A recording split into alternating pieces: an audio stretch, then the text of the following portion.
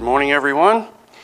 If you would open your Bibles to 1 Corinthians chapter 3, we're going to be reading verses 3 through 17 and focusing specifically on verses 10 through 15. Hear now God's inspired word. So neither he who plants nor he who waters is anything, but only God who gives the growth. He who plants and he who waters are one, and each will receive his wages according to his labor. For we are God's fellow workers. You are God's field, God's building. According to the grace of God given to me, like a skilled master builder, I laid a foundation, and someone else is building upon it. Let each one take care how he builds upon it. For no one can lay a foundation other than that which is laid, which is Jesus Christ. Now, if anyone builds on the foundation with gold, silver, precious stones, wood, hay, straw, each one's work will become manifest, for the day will disclose it, because it will be revealed by fire. And the fire will test what sort of work each one has done. If the work that anyone has built on the foundation survives, he will receive a reward. If anyone's work is burned up, he will suffer loss, though he himself will be saved, but only as through fire. Do you not know that you are God's temple, and that God's Spirit dwells in you? If anyone destroys God's temple, God will destroy him. For God's temple is holy, and you are that temple. Let's pray.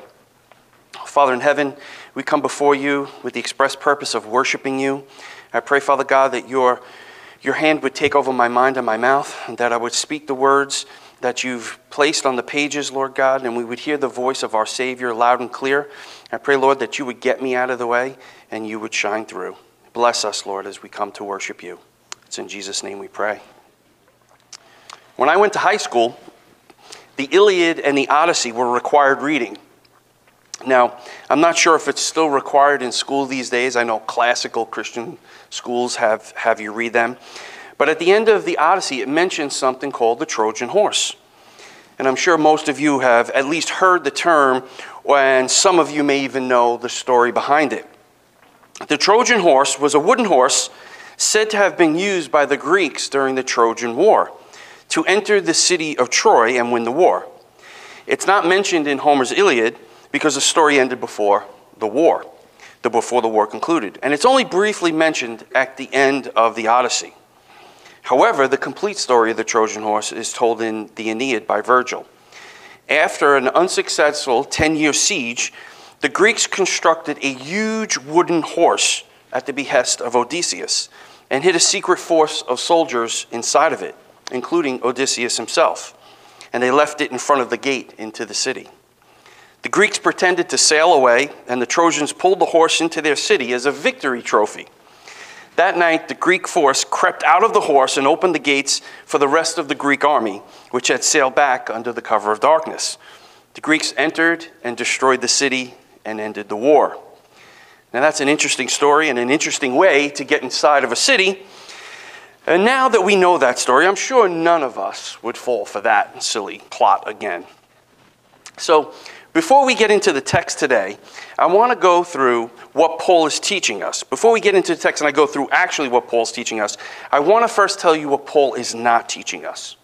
Now I know that's not the norm, but there's a bit of confusion about this text, and I want to make sure that we start off correctly so that we end off correctly. If you look at verse 13, this verse is commonly used by Roman Catholics to support the notion of purgatory. The notion that we are purified and purged of any remaining sin in our life when we die in order to be made fit for heaven. And it lasts for an undisclosed period of time. Now let me say with full confidence that this is not what this verse is teaching. And even more so, the notion of purgatory is altogether wrong. Hebrews 10:14 tells us that by a single offering, he has perfected, the word means purified, for all time those who are being sanctified. It's one single offering for all time that perfects us, completes us, purifies us. In other words, Jesus' death on the cross is sufficient for our salvation. He paid it all. Don't believe me? Ask the thief on the cross. He didn't have an opportunity to do any work or receive any purging of his sin. Yet, today he was with Jesus in paradise. Second misunderstanding. This verse is not about a testing process to see if the work you've done on earth is good enough to get you into heaven. Newsflash, we don't need a test for that. Your works are not good enough to get you into heaven. The Bible says that over and over and over. All of your good works are filthy rags before the Lord. That's what Isaiah says. If you're saved, if you're redeemed, if you're reconciled, rescued from all your sin, it's by grace through faith, and that not of yourself. It's the gift of God, not by your good works, so that no one can boast. If you could get to heaven by doing good works, God would never have had to sacrifice his son Jesus. If your works merited any part of your salvation, it would not be a gift, and you'd have reason to boast. But you don't. The scripture says, let him who boasts, boast in the Lord. We trust in what the Lord has done. So now that we got those two misinterpretations, those confusions out of the way, now we can focus on what Paul is actually teaching us in this passage. So what is he telling us?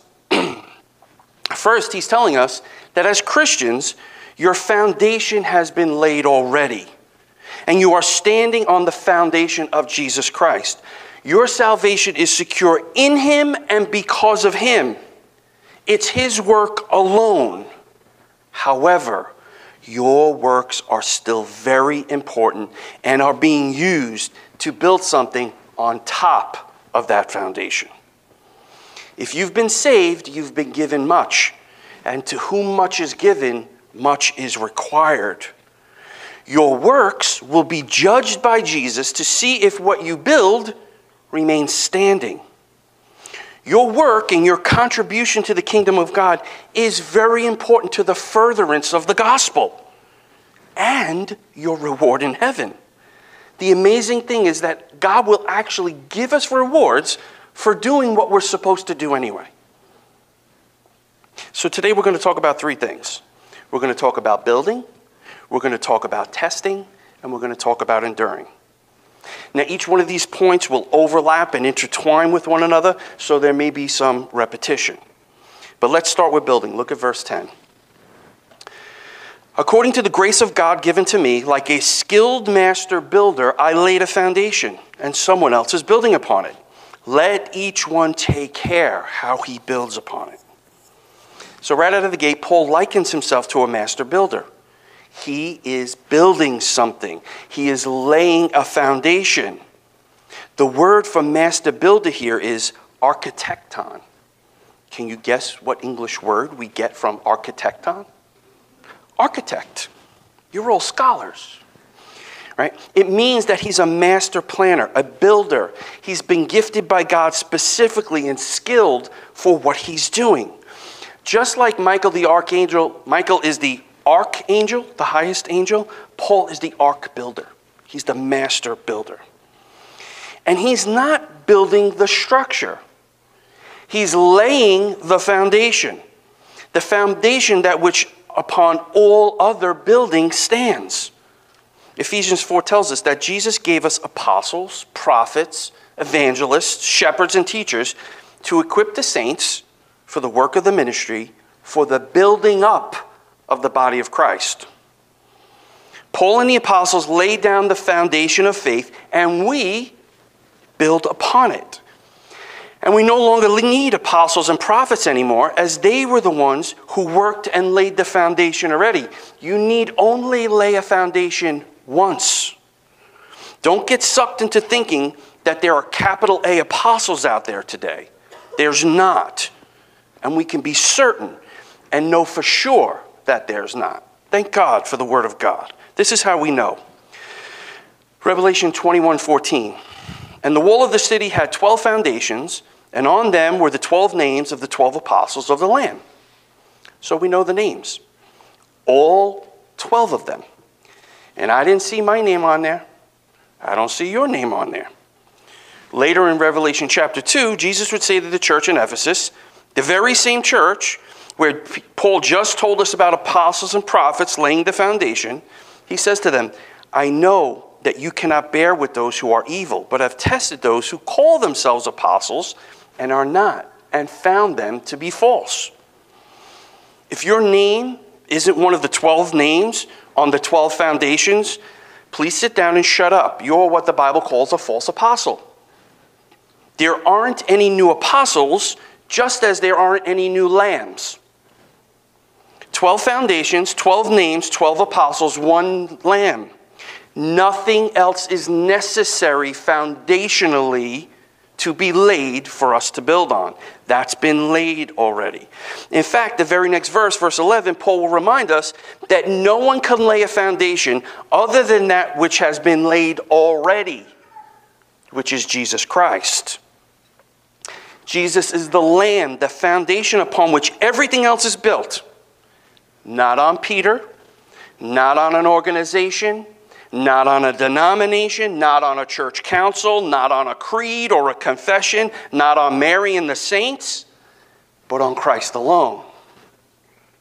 And if you're not building on the foundation of Christ, you're not building anything of actual value at all. Yours is a house of cards, ready to fall at the slightest breeze or bump of the table. Now, you might see yourself as stable and secure without Jesus, but you might want to private message Nebuchadnezzar to see how that worked out for him. He ended up eating bad salad in the field. All that to say this: Paul has already laid down the foundation, and now we are building upon that. And he cautions us by saying this: let each one take care how he builds upon it. Each one of us is building. Each one of us needs to take care how we do that. Every Christian is building. Each one of you and me are building something. We have been saved to serve, and we are to take care, to be careful, cautious, prudent, intentional in how we build. This is not a business you're building. This is not a YouTube channel you're building. This is not a world in Minecraft you're building. All those things will not last in the judgment. You're building upon the foundation of Jesus Christ as laid down by the 12 apostles. You understand the magnitude of what you've been involved in? If you're a Christian, you are part of a kingdom that shall never be destroyed, nor shall it be left to another people. It shall break into pieces all the other kingdoms and bring them to an end, and it shall stand forever, says the prophet Daniel. I can't wait till Pastor preaches that one. But what exactly are we building on this foundation, and what materials are we using to do it? What we are building was told to us in Ephesians 4, to equip the saints for the work of the ministry, for the building up of the body of Christ. It's the body of Christ, the church, that we're building. And so what are the materials? Look at verse 12. Now, if anyone builds on the foundation with gold, silver, precious stones, wood, hay, or straw, each one's work will become manifest, for the day will disclose it, because it will be revealed by fire. Here's where things get interesting. And just on a little side note, when you come across something in the New Testament that you don't understand or may confuse you, might be difficult, you need to take a look backward into the Old Testament to see if that word, that phrase, or that principle, that idea appears there first. This is going to give you insight as to what the New Testament writer is referencing or alluding to. When Pastor did his series on hermeneutics, he went through Matthew 24, where it says Jesus is going to come on the clouds. So many people misunderstand that. But when you look into the Old Testament and see that clouds are a term denoting judgment, now it begins to make sense. We need to do the same thing here. So here Paul lists gold, silver, precious jewels, wood, hay, and straw. The materials go from the most expensive and precious to the least expensive and common. So is Paul telling us to buy flashy and expensive materials, not the cheap stuff from Bargain Build and Bohemia to do the work? No. He's pointing to us something to us much more significant than that. Something that the Jews and some of the Gentiles in the audience would understand. What was wood, hay, and straw, or stubble, collected and used to build? We read that in Exodus chapter 5 this morning. The Israelites were told to gather straw and sticks to make bricks. For what? To build Pharaoh's palace. They had to gather straw and sticks, which is basically dead wood, that were used to make the bricks for Pharaoh's palace. And it was an arduous task that was made even harder by his decree.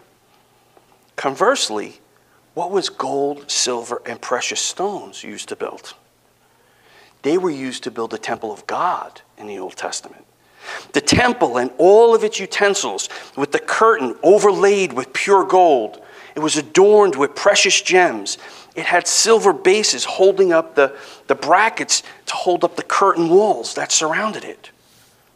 Gold, silver, precious stones, wood, hay, and straw. Do you see the contrast of the picture that Paul was drawing for them and us? You are either building with wood, hay, or straw, used to build Pharaoh's temple, a temporary worldly house that was arduous to build and that will burn down when tested. It's an exercise in futility. Or you will be building the house of God, the temple, the body of Christ, which is eternal and which will survive the testing because you used gold, silver, and precious stones. You are either laboring with the right materials, which will last and endure for eternity, or with the wrong materials, which will burn and be fleeting.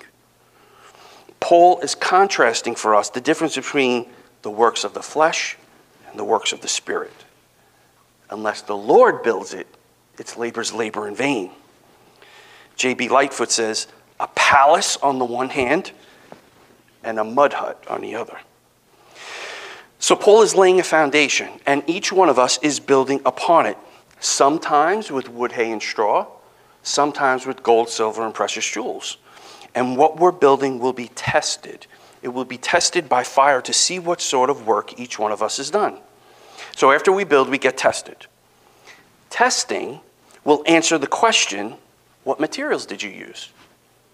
Testing is the way to learn the genuineness of something, to prove what something really is. Now, my grandfather on my dad's side was a carpenter. He was always building. He was always making something. And when he made something, it was heavy. It was sturdy. It was made to last. He built me a desk for my room made out of 1.25 inch plywood covered with Formica. You don't build houses with 1.25 inch plywood. The desk was over 200 pounds. It was impossible to carry, even harder to maneuver, but it was built to last. In fact, my parents still have cabinets that he built and a credenza in their garage that he built. If my parents' house happens to collapse, those cabinets will remain standing. He built it to last. It's the same mindset we need to use when we're building the kingdom. We need to have long-range goals. How will what I'm doing here last into the next generation and the next generation? Again, look at verse 12.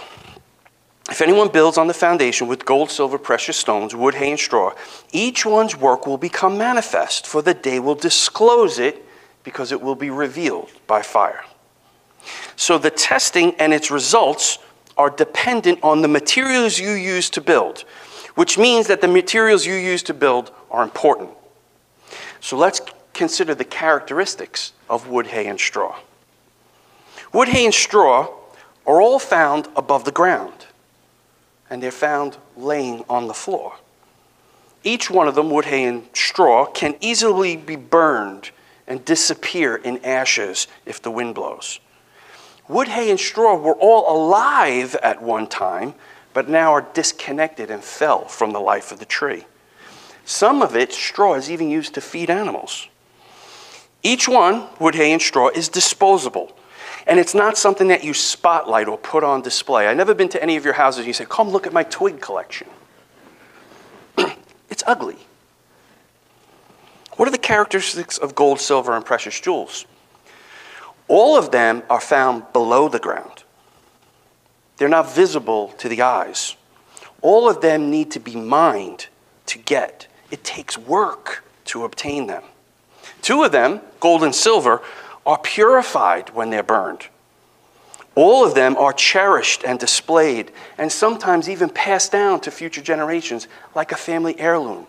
I know a lot of people have their great-great-grandmother's wedding ring. Well, maybe not great-great-great-grandma's wedding ring, right? And you pass it down from generation to generation. You display gold, silver, and precious jewels. Another interesting contrast between the two are their sizes, the amount of space that they take up.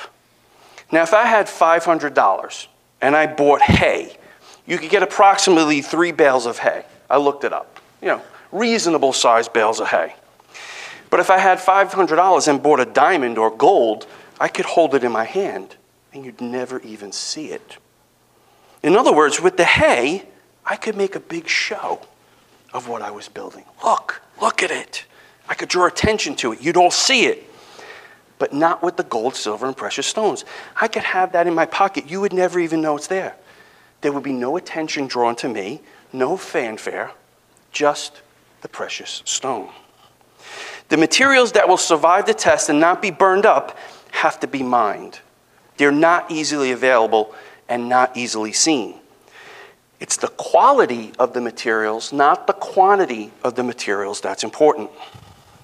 Tragically, some shepherds are trying to make a show for all to see, and it pleases the masses when we're called to please the master. It's either make the masses happy or make the master happy. That applies to all of us. So what do gold, silver, and precious stones represent biblically? If these are the materials that we're to build with, we'll need to know what they are. If you want to follow along in your Bible, Proverbs chapter 2, we're going to read verses 1 through 7.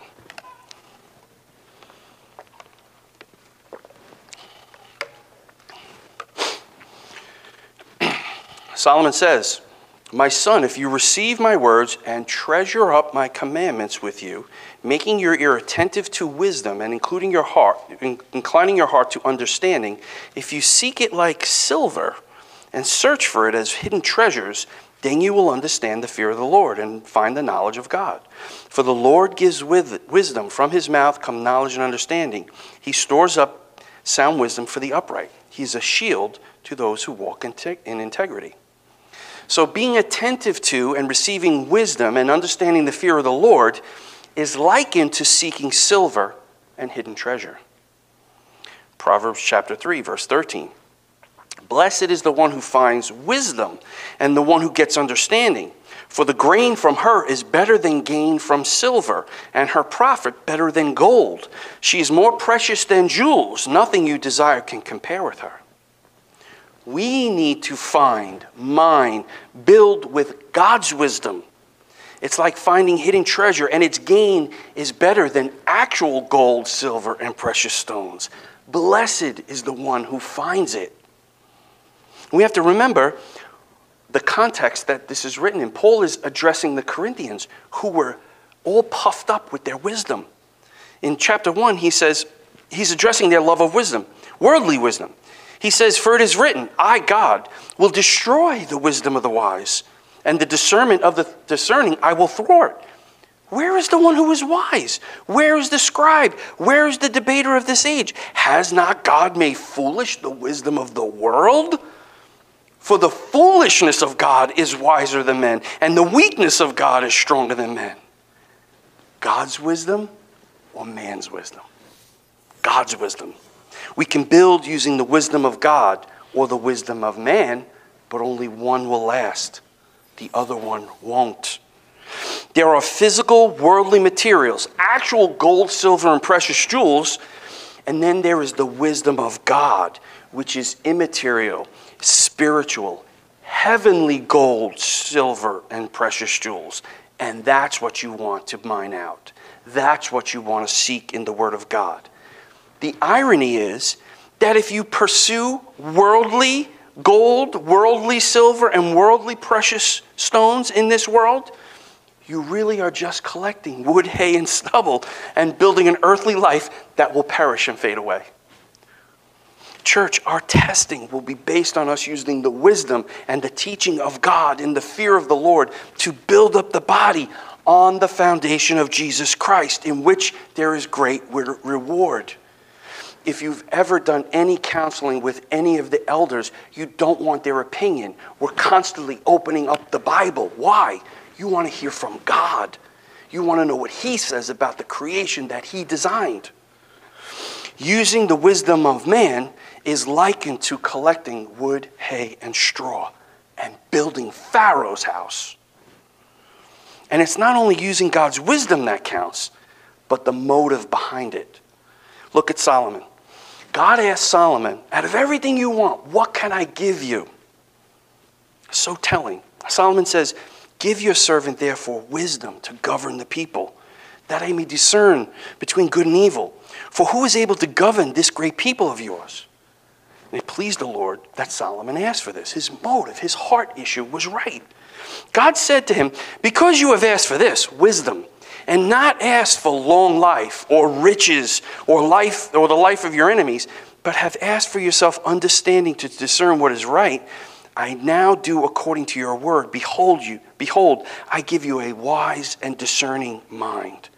I will give you also what you have not asked, both riches and honor, so that no other king shall compare with you all your days.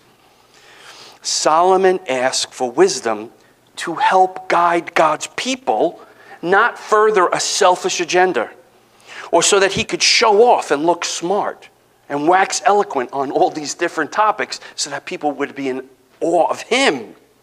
His heart was for the people. He loved the people.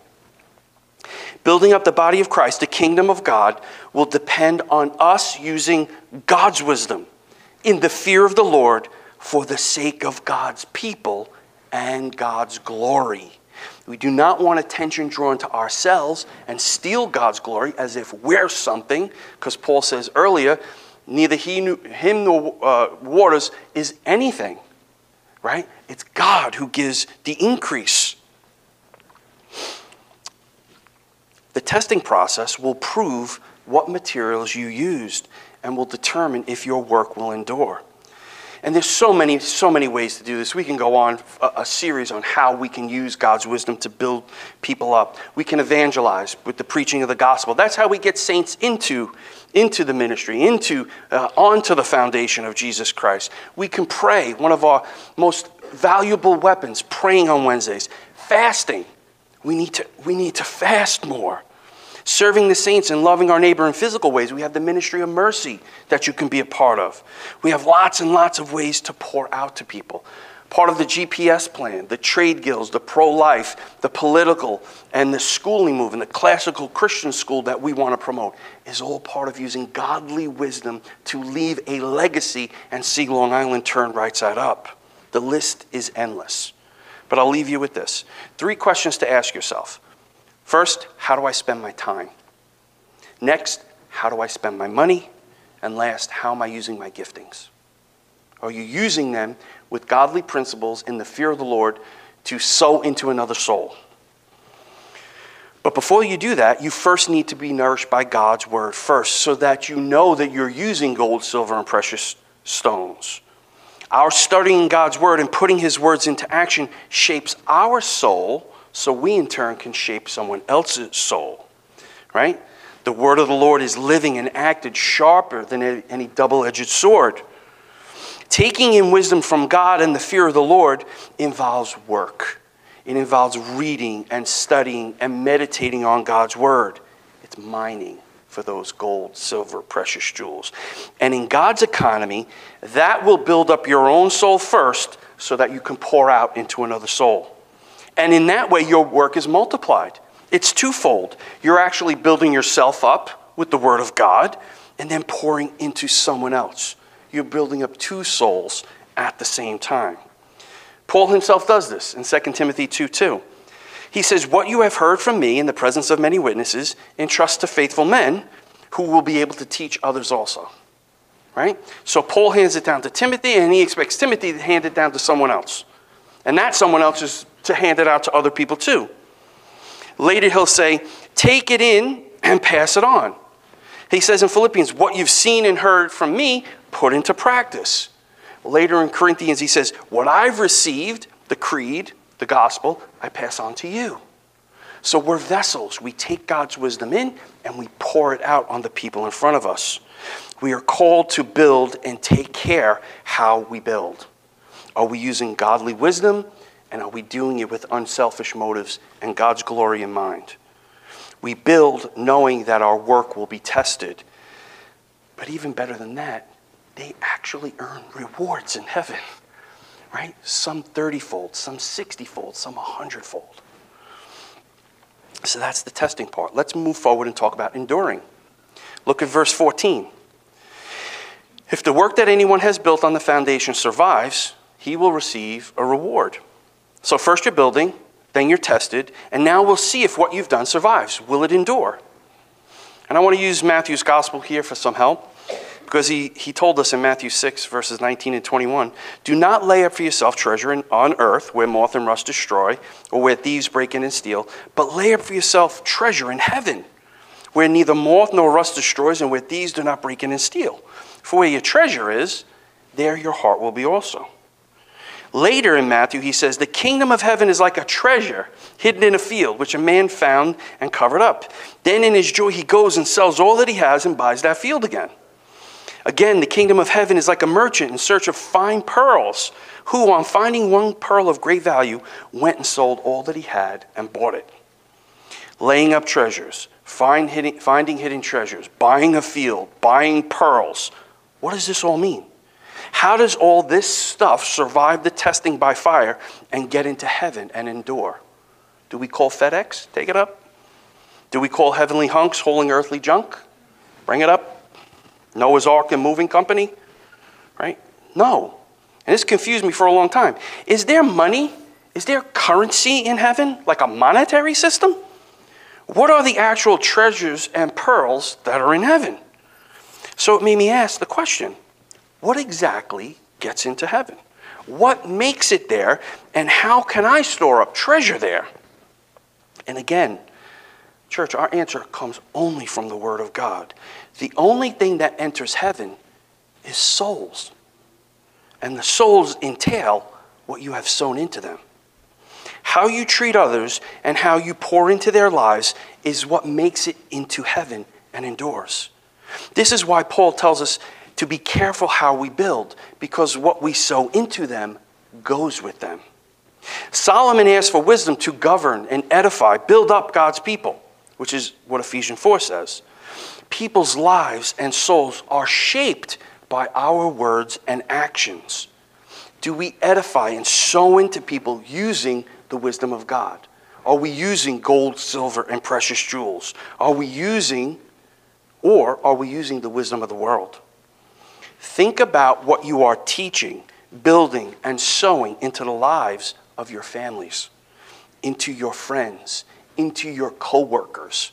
Are you building them up with God's word, or are you feeding them the words that the world gives? Look at 15, and verse 15 again.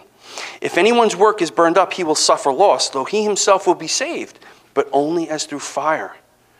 Be careful. You can be building and yet suffer loss because it wasn't done with God's wisdom. It was worldly wisdom, a work of the flesh, maybe with wrong motives. Egyptian building permits aren't valid in heaven. When you invest in souls, invest wisely. Use the word of God. None of your earthly, material, worldly goods or valuables gained by worldly wisdom will survive the test or be laid up for you when you get there. But what will be there is souls. The only thing that enters heaven is souls and what you've sown into them. How you treat others and pour into their lives is carried with them and endures forever. The book of Revelation gives us a glimpse into the souls that are in heaven. Revelation 6:9. When he opened the fifth seal, I saw under the altar the souls of those who had been slain for the word of God and for the witness they had bore. The souls are in the presence of God, and their witness, what they said, accompanies them. A while back, I talked about the priests and the sacrifices that they made at the tabernacle in the wilderness, and how they would wear white robes when they did their work. And when they were carving up the animals, they would get blood all over themselves. It was a graphic image of the horrors of sin. The priests would have red blood all over their white robes from carving up the animals. And Leviticus says the life is in the blood. They had blood all over them. Are you willing to get blood on your robe and do life with your neighbor? Are you willing to sacrifice some of the comforts in this life for the benefit of another person, another soul? The life is in the blood. Are you willing to get some of theirs on yours? Because that's gold, silver, precious jewels. There's great reward in that. When life gets tough, the world runs away, but the faithful run in. Why? Because that's what Jesus did. The wisdom and commandment of God is to love your neighbor as yourself. That's building with gold, silver, and precious jewels. That's what's going to endure. Paul's so clear on this point. He says, for this light momentary affliction is preparing for us an eternal weight of glory beyond all comparison, as we look not to the things that are seen, but to the things that are unseen. For the things that are seen are transient, but the things that are unseen are eternal. It's the unseen realm that's eternal. The unseen gold in your hand, the unseen godly wisdom that you pour into someone else. Verse 16 of our passage says, do you not know that you are God's temple and that God's Spirit dwells with you? The temple of God is made up of people, souls. Paul says, you yourselves are like living stones being built up as a spiritual house to be a holy priesthood. We have to get blood on our robes to offer spiritual sacrifices acceptable to God through Jesus. And our reward will be based on what we built, what we sowed into the souls that God has placed into our lives. Everything we did to build, edify, and support the people of God while on earth, building with gold, silver, and precious jewels, is what will be tested and rewarded. Here's what Warren Wiersbe says about the wise builder. Substituting man's wisdom for God's word means building with perishable materials that will burn up at the judgment seat of Christ. The wise worker uses lasting materials, gold, silver, precious jewels, and not the cheap, shabby things of the world, wood, hay, and stubble. The builder seeks to honor Christ, aiming for quality that will glorify Christ, not quantity that will win the praise of men. Wise builders use the word. They pray and depend on the Spirit as a result their work is lasting. When the fire tries their work in glory, it will stand. True treasure, real spiritual gold, silver, and precious jewels is found in the building up of souls, the souls that make up the temple of God. Here's what Wiersbe says about the worldly builder. The second builder uses materials that cannot stand the test. This is the Christian worker who, in a hurry, is trying to build a crowd but does not take time to build the church. These workers do not test people's profession of faith by the word to see if they're truly born again. They merely take them into the church and rejoice in bigger statistics. When the ministry is tested in eternity, it will burn up. The worker will be saved, but there will be no reward. Like Lot, the worker will be saved as through fire.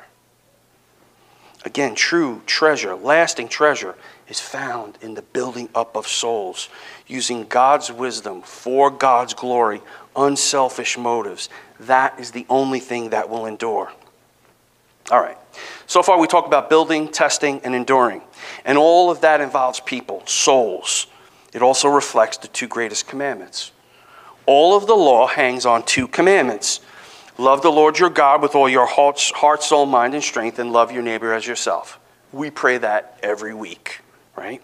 Now think about it. Right after we're told that we're supposed to love God the most, comes what we are to love the next most. People. People are the image bearers of God. They are the work of his hands. Jesus came to save people. He loves people. When Jesus was tempted, the devil offered him food, bread to satisfy his hunger. Nope. Man does not need to live. Man doesn't need to live on bread alone, but every word out of the mouth of God. The devil offered him the kingdoms of the world and all the glory. Anything to keep him from going to the cross. The devil offered him power. Nope. No. For the joy set before him, he endured the cross for sinners, for people. And in Psalm 2, it says, the Father says, ask of me, and I will make the nations your heritage and the ends of the earth your possession. As Jesus was seated at the right hand of the Father, he asked God for people, the nations. The scripture tells us that all the treasures of wisdom and knowledge are found in Christ. He is the wisdom of God in flesh. When you recognize that he is your treasure, then where your treasure is, your heart will be also. Begins to make sense. Souls are the invisible currency that Jesus loves and dies for and will endure all eternity. And we have the opportunity right now in our lives to build and sow into them. Seek to please the master, not the masses. Now, the souls of the people will last for eternity in only one of two places, heaven or hell. God ordains the means of the proclamation of the gospel to save sinners, to save people, souls. Everyone here has a soul that will last for all eternity. And I would command you, if you don't know the Lord, to repent and believe the gospel. Jesus came to save souls. As an unbeliever, you stand on the foundation of your own effort and your own record. That is a disastrous place to be. Believers have the same record as you. They're just standing on the foundation of Jesus Christ and his perfect record. Get off the throne of your own heart, repent, and ask Christ to take that seat. And church, when you build on the foundation of Jesus Christ, it is for the building up of his body, the church, his temple.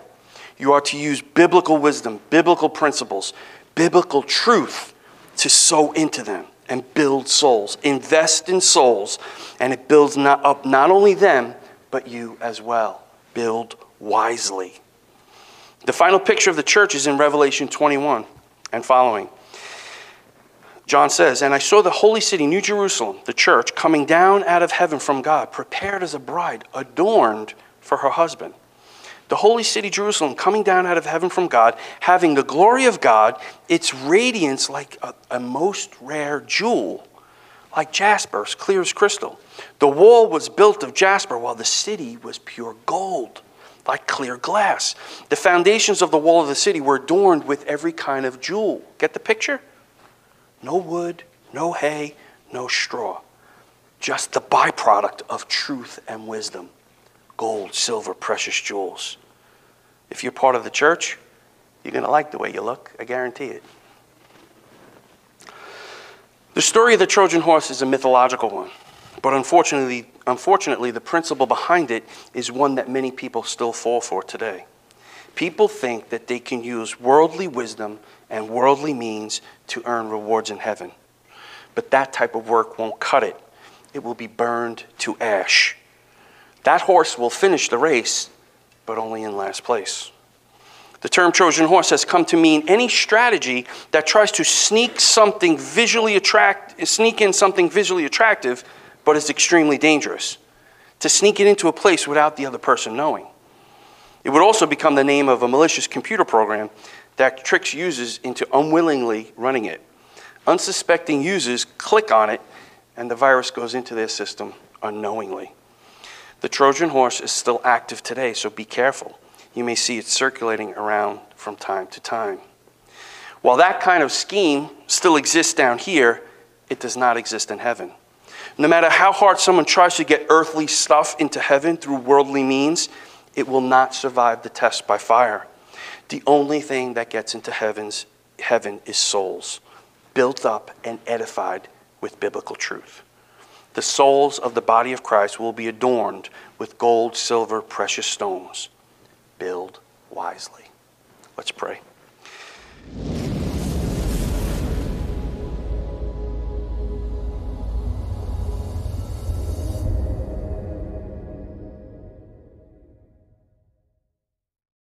You have been listening to the Reformed Rookie Podcast, where we aim to teach Reformed theology to beginners or rookies.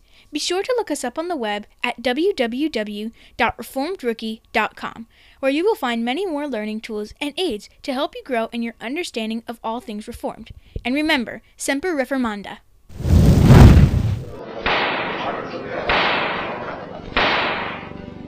Dr. Luther, Are you prepared to retract these writings? In some, I discuss faith and good works. If I were to retract these, I should be denying accepted Christian truths. Martin Luther, you have not yet answered the question. Will you recant, or will you not? Here it is. I am bound to my beliefs by the texts of the Bible. My conscience is captive to the Word of God.